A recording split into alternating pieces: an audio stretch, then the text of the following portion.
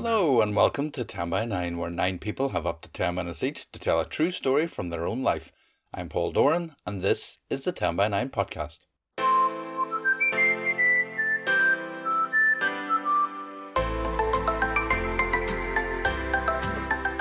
It's hard to believe it's now almost 10 years since Padraig Ó Tuama and I started 10 by 9 in the Black Box in Belfast. In that time we've heard hundreds and hundreds of true stories covering every area of life. We loved it then, we love it now. All our 10 by 9s are now taking place on Zoom, so you can join in wherever you are in the world. You can find information about all our upcoming events and all the things you need to know about us and some things you don't at our website 10by9.com. Now, there are 3 stories in this podcast for you, all told in recent months. Our first comes, appropriately enough, from a first timer. It was February and we had teamed up with the Science Festival here. The theme was Experiment. Here's Herbie Wilson. I don't find human interaction easy. People are unpredictable. They use a lot of words when one could say the same thing much more efficiently. I believe that one person is smart, but I treat a collection of people just like they're sheep. To help me prepare for the unpredictable nature of human interaction, I prepare for the best case scenario and the worst case scenario and a few in between, because surprises, even the good ones, they tend to derail me. I struggle with eye contact and understanding when people are being sarcastic or pedantic or whatever. I studied facial expressions and body language to try and help me better understand, but my mind gets distracted with unusual things or it latches on to one minor thing. I don't think that I feel human emotions, at least if I do, I don't fully understand them. If I've ever been in love, it was only once. But if I had the same conditions with someone else, then I think I would have been perfectly happy. So I can only conclude that it wasn't so much the person, but the experiences of that relationship is actually what I had missed. My ex-partner used to say that I was a good listener, that I asked insightful questions. But in all honesty, I just didn't know how to get them to stop. The questions that I asked was my way of trying to find out exactly what they wanted from me. As a child, I felt that most people were just being polite and putting up with me until I eventually gave up and went away and left them alone. I couldn't figure out what they wanted. I still struggle with what people want. I enjoy swing dancing because there is an implied contract here. You go up, you ask someone to dance, and for the length of the song, we have a range of protocol that governs our movements, then, i.e. how each person reacts, etc. That is, to dancing. However, in life, this is rare. I categorize people into boxes or a series of boxes to help try and help me predict their motives or their behaviors. There's, of course, benefits to how my mind operates. I've never been diagnosed with anything, so I don't really know how best to refer to it. In first aid emergencies, for instance, I am calm and focused, regardless of who is involved. And I've been involved in a few with some family members, but my heart rate and my breathing, they remain unaffected. In hospital, whenever my ex-wife was giving birth, I quickly noticed the patterns on the machines. I assume they were measuring contractions, I'm not entirely certain. And there was a monitor on the baby's head also.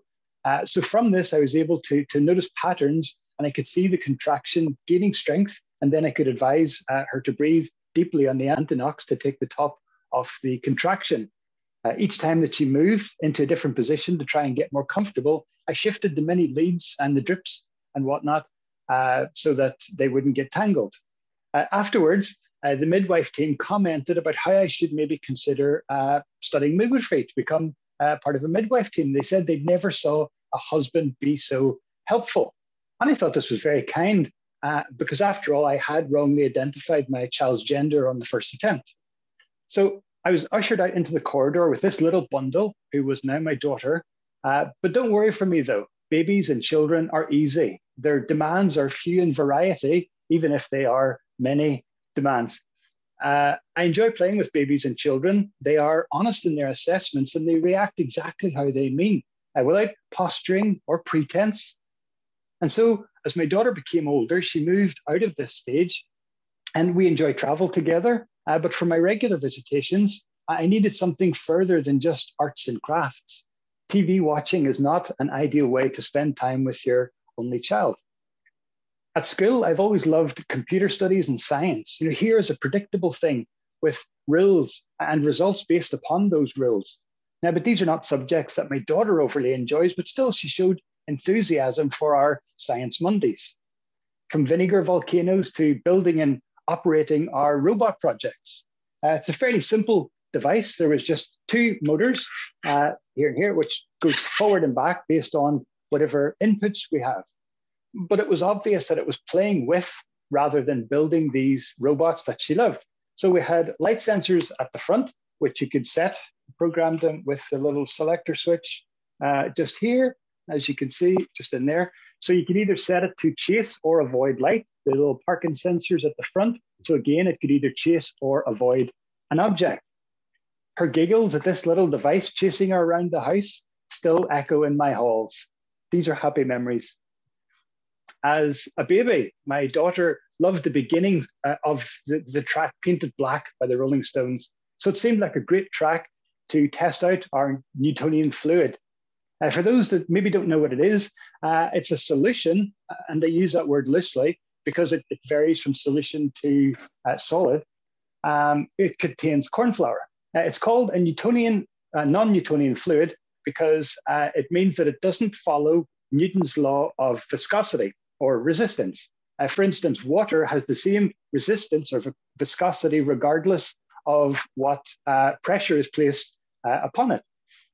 For instance, if you've ever been baking and you've tapped the top of the cake to help the fluid pour out, the cake mix pour out to the corners of the cake tin, then you are operating within these principles by making the cake mix more of a fluid. And so we cover the sideways speaker with film and slowly pour the fluid into the speaker. Add sound, in our case, the stones. The vibrations and the microscopic pulses of the speaker started to affect the fluid. We could see little waves of motion cutting across the glossy surface. For me, too many sources of noise can overwhelm me. So it's really fascinating to be able to physically see the noise. To better see the properties of this non-Newtonian fluid, it helps to break the surface or to cause some resistance. So I asked my now 10-year-old daughter to poke the surface. Moving with the vibrations of the music, the little nodules started to form on this previously flat void. These unfriendly looking shaking creatures started to appear, but wasn't showing the full effect. So I gave it more power. But still the vibrations were not strong enough to cause the fluid to stretch out and to dance its distorted little dance, like a cross between the ocean in the Moana film and the road cleaners in Monsters, Inc., if you've seen either of those movies. So after changing something with a good bit more bass, the creatures returned, alien, malevolent, but still they weren't strong enough. They're only partly formed. Even at maximum volume, my speakers did not sustain enough pulses to help them truly live. So finally, I gave up for fear of complaints from my neighbors. And so we figured that my 90s hi-fi speakers, they were just not strong enough. Science has its rules.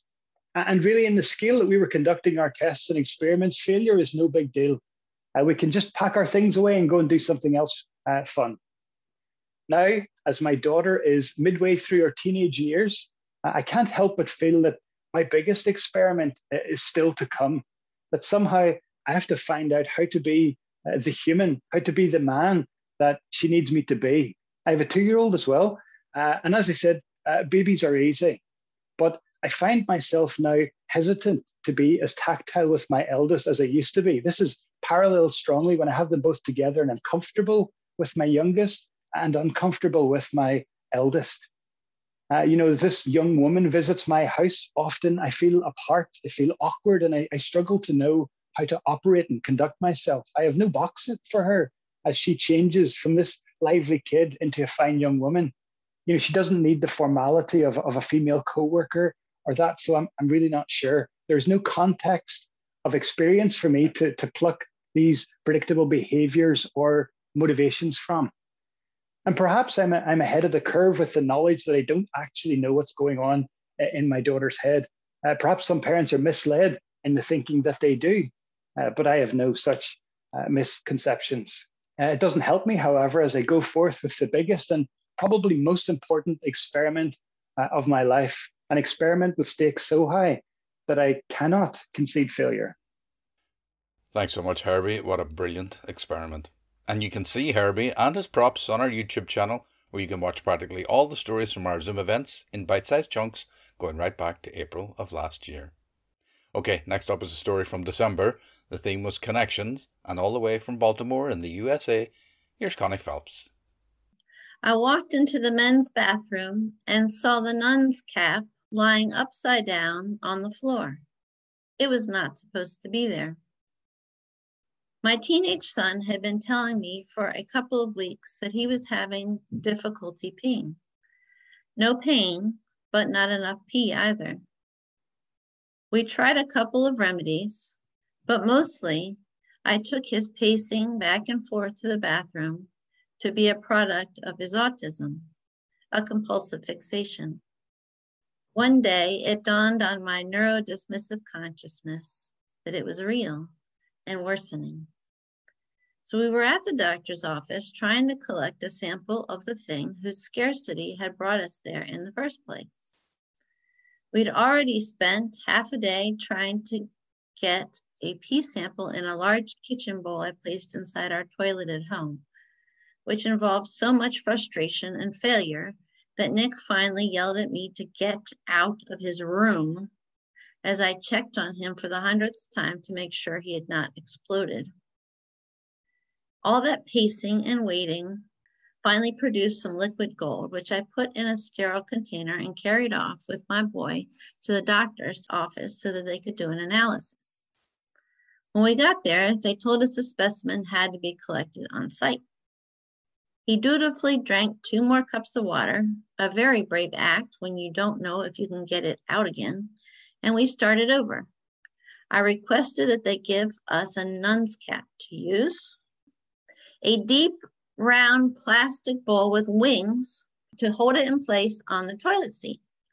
I believed it to be the perfect object to easily catch his pee without causing any invasion of privacy. And I placed it on the toilet for Nick's use. Its functionality made it beautiful in my eyes, and maybe in the eyes of whoever first gave it that name. That's how I found myself with my ear pressed anxiously to the door of the men's room, almost doing a jig when I heard a musical tinkle. I waited with a broad smile, ready to congratulate him. Sure enough, the tinkle stopped, and he opened the door. "Did you go?" I asked. "Yes." I picked up the nun's cap from the floor. "What happened with this, Nick?" "Oh, no," he said. "It bothered me. I could not pee with it there, so I took it out and peed into the toilet. I feel good now, so don't worry, Mommy. You do not have to worry. You do too much worrying." As a dull neurotypical, I'm undersensitized to the glaring discomfort of change and the unfamiliar, to the sensory disruptions caused by strange things being where they shouldn't be. Bright plastic things that catch and reflect the fluorescent light are unacceptable.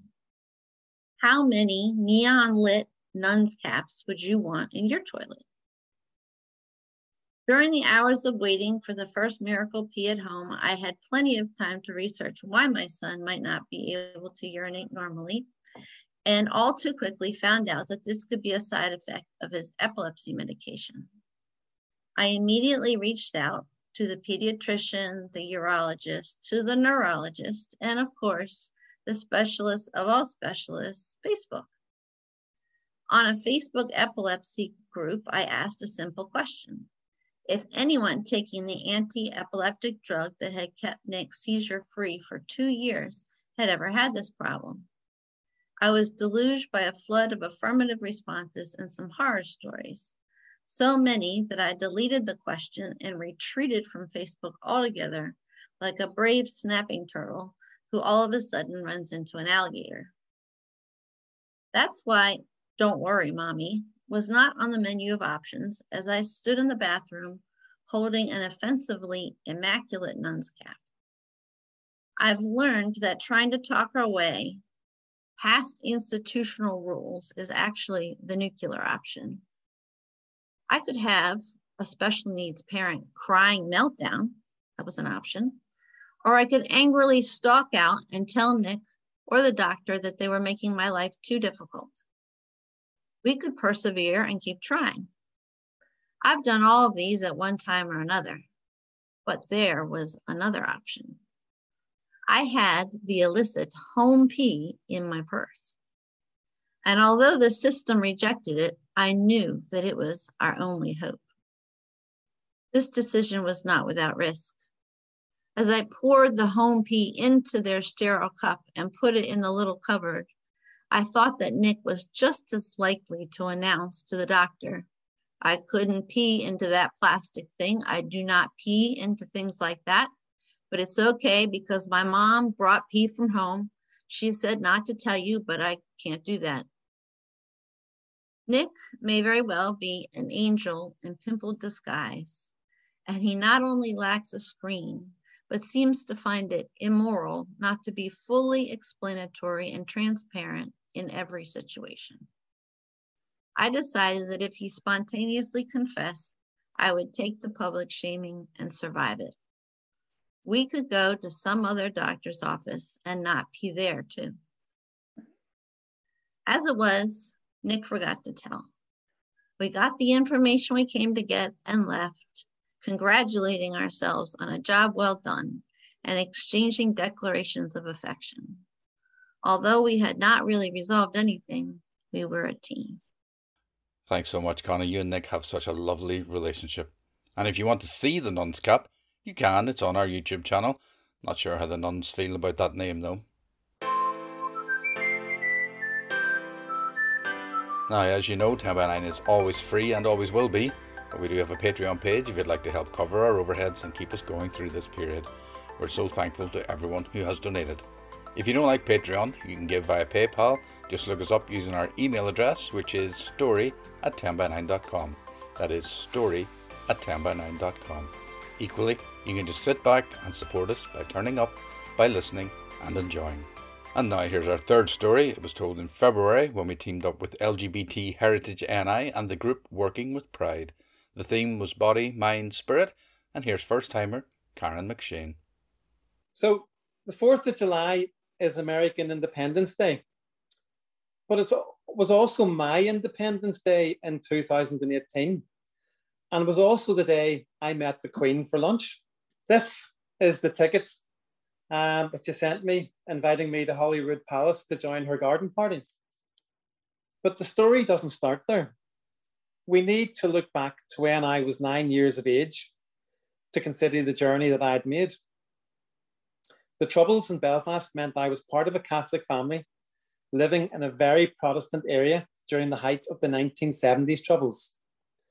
As was common at those times, families in the wrong neighbourhoods were, I will use the word, encouraged to leave, and nothing was more encouraging than having the house across the road burned down with the note to say, we were next.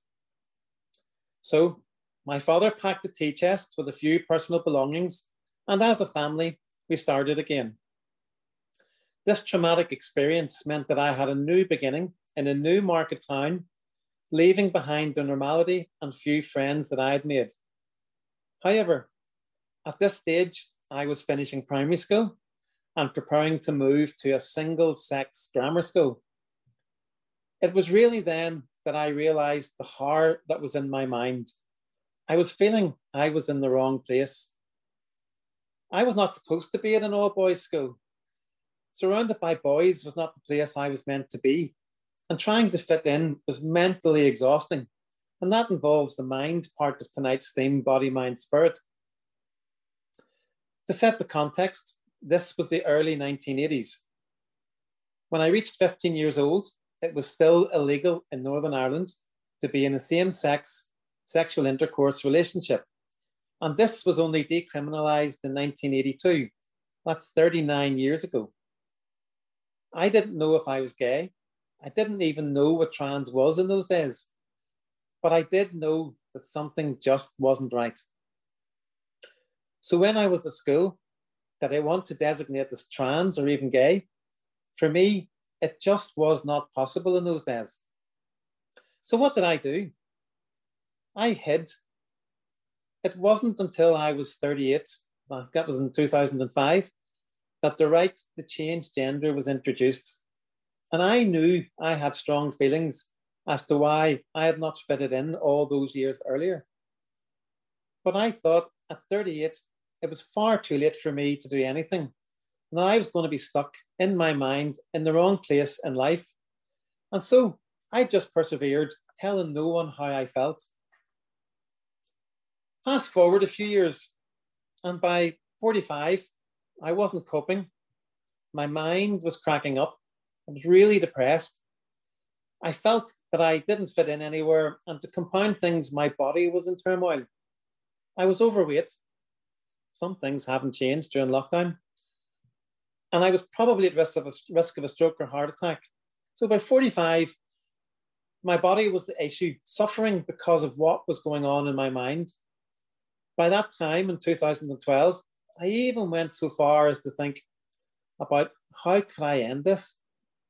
My coping mechanism before this period was simple. Get up at 5 a.m., go to work, stay there until 8 or 9, then take the hour's drive home. And as I was so exhausted, I would just go to bed.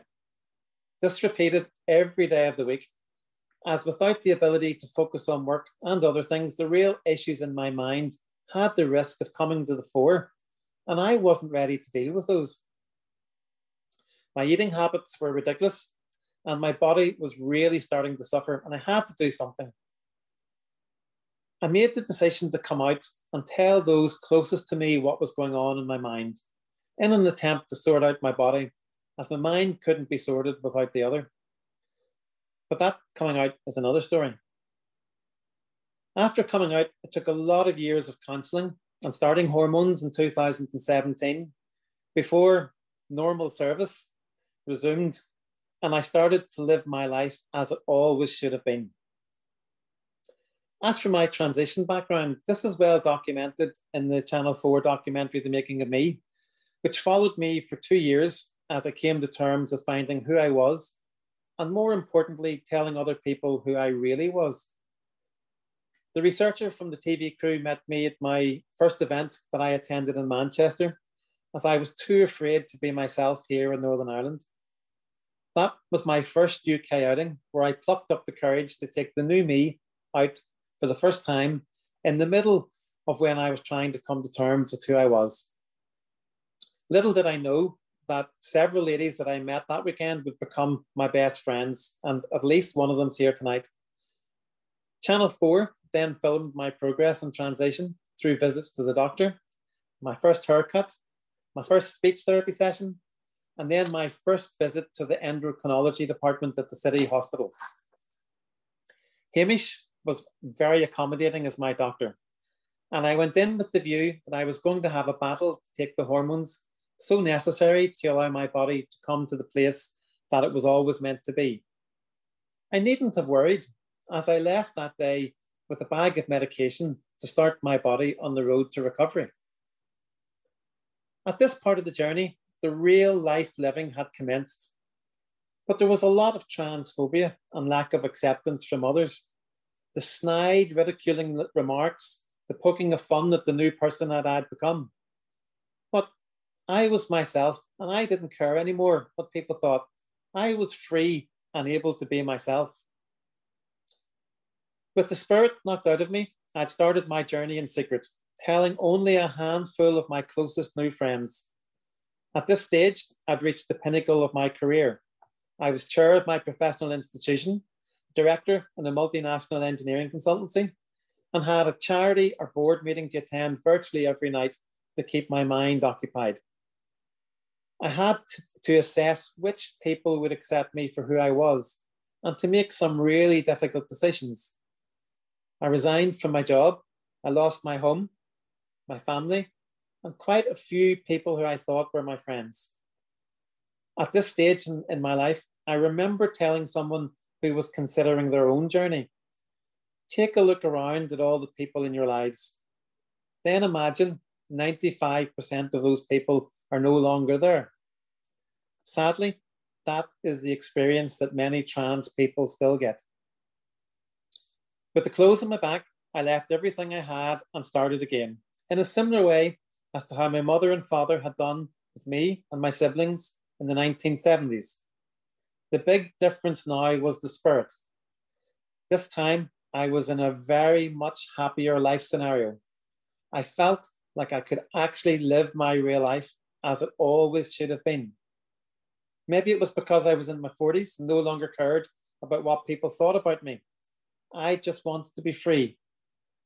The release of the pressure can only be described as having the world's troubles lifted off your shoulders and allowing you to live your life to the fullest.